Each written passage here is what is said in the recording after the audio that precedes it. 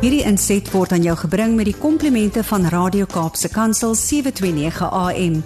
Besoek ons gerus by www.cape pulpit.co.za.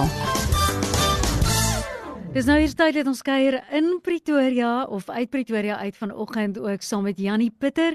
As jy met Jannie wil kontak maak, gaan jy net na jannie@janniepitter.co.za. Nou Jannie is 'n geestelike afrigter, hy's 'n skrywer, hy's 'n motiveringsspreker. Jy kan hom enige tyd nooi om met jou as individu te kom gesels of jy kan 'n hele groep mense bymekaar trek. As jy dalk by 'n besigheid werk en jy sê, weet jy wat, ek weet nie meer watter kant toe nie, ons het al alles probeer. Maar vir jou volgende spanbou is Jannie ook die beste persoon om te nooi. En vanoggend sien ons uit dat hy ons wil help om op hierdie maandag sommer ons drome en ons lewe net te rig na 'n groter avontuur, net soos wat hy dit ook kan doen. Jannie, goeiemôre. Môre Almarie en Brad, lekker om die maandagoggend saam met julle te kuier. Ja, dis Hoe heerlik. lyk die Kaap? Man, ons sê ons het nou so 'n bietjie van 'n koeler dag vandag, of is nog oukei, en dan sit weer 'n hittegolf. Dan kyk ons na 35, 36 vir 'n week. So mens weet op hierdie stadium nie, moet jy nou al die winter beddegoed uithaal of moet jy maar nog terughou nie. Dis bietjie van 'n deurmekaar spul. Ietsie van alles so deur die loop van die dag. Dis amazing as mens nou net so dink Almarie aan hoe die tye verander en hoe seisoene verander. Ja. En ons sien duidelik dat die tye verander. En as ek praat van tye, dan beteken dit die tye van die wêreld. Dis as die woord van die Here se voorspellings of wat daar staan, dit word nou so groot realiteit in ons lewe. So ons moet dit begin raak sien. Ja. Jannie, ek moet vir jou sê, toe ek gister gaan stap en ek neem 'n foto, ek soos, dit kan nie wees nie. Hoe is die al herfsblare? Wat het ek gemis? Want dit voel vir ons het nie eers eintlik somer gehad in die Kaap nie. En nou kyk ons alweer na herfs. En is 100% reg.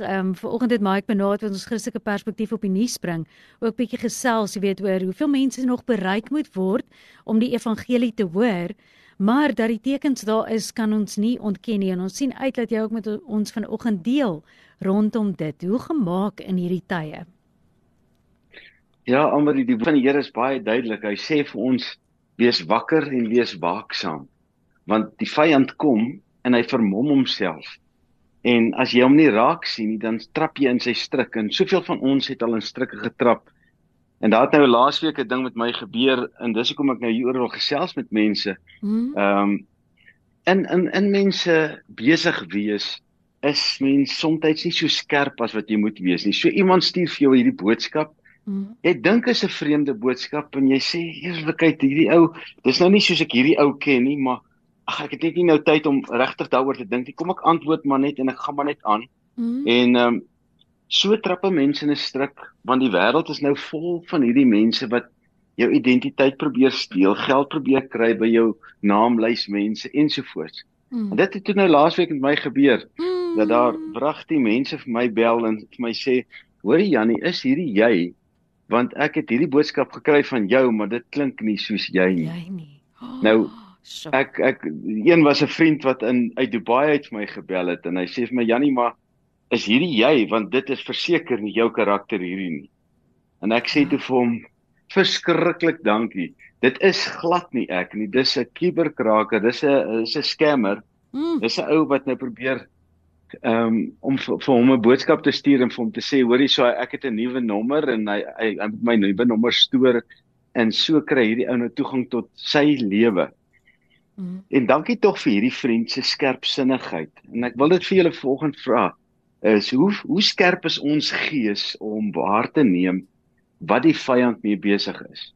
Want as ons aan die slaap gevang word, nou die vyand is hier om ons te beroof van ons vrede, ons vreugde, ons finansies, en dit is dinge wat so naby aan mense is, Almarie. En ons moet begin wakker word. Daar's 'n gesegde wat sê, as 'n ding te goed is om waar te wees, dan is dit mos 'n leuen. Nou, ek hoop julle almal luister wat ek nou sê.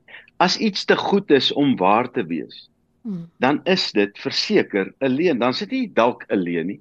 Dan is dit verseker 'n leuen van Satan om jou in 'n strik te vang, om jou geld of jou goedheid of jou guns of wat ook al uit jou uit te wergel en jou in bitter mens te verander. Want dit beteken Jy vertrou iemand anders, maar dis te goed om waar te wees. Dis net nie so nie.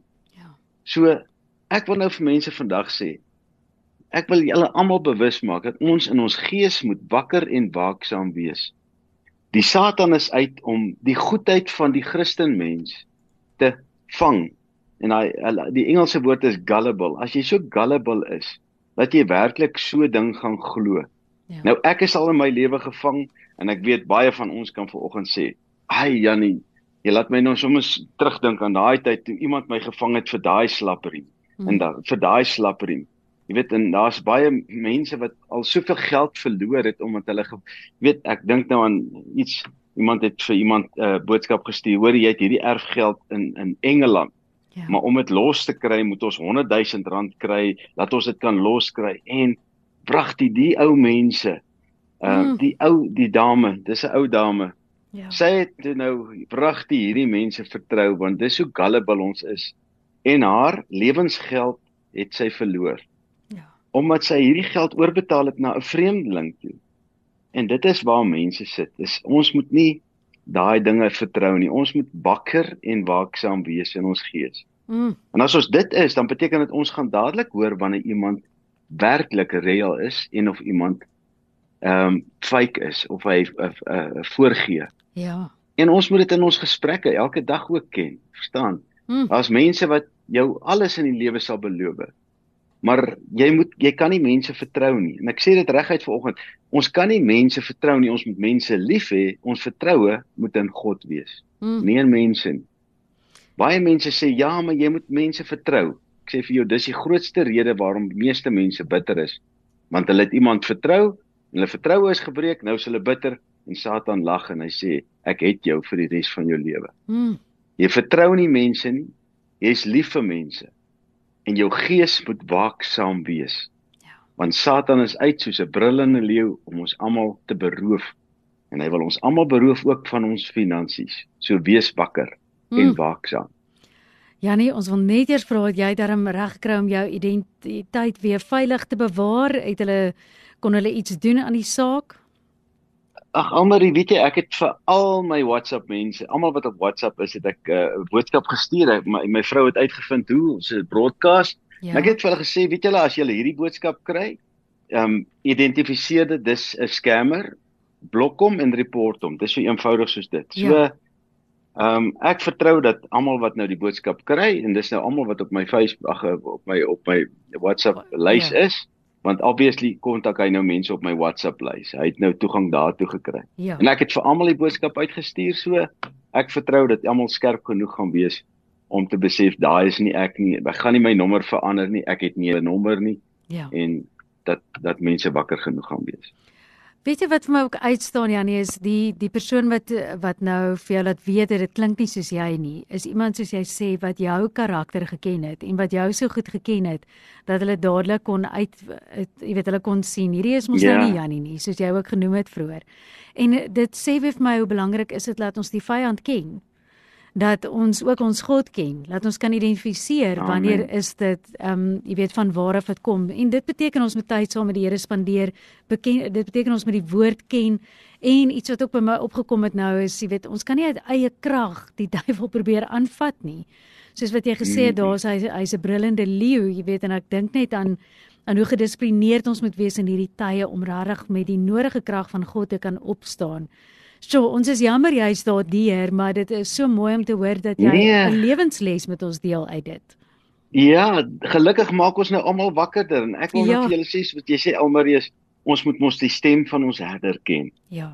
As daar 'n valse stem is, dan moet jy mos weet dis nie hy nie.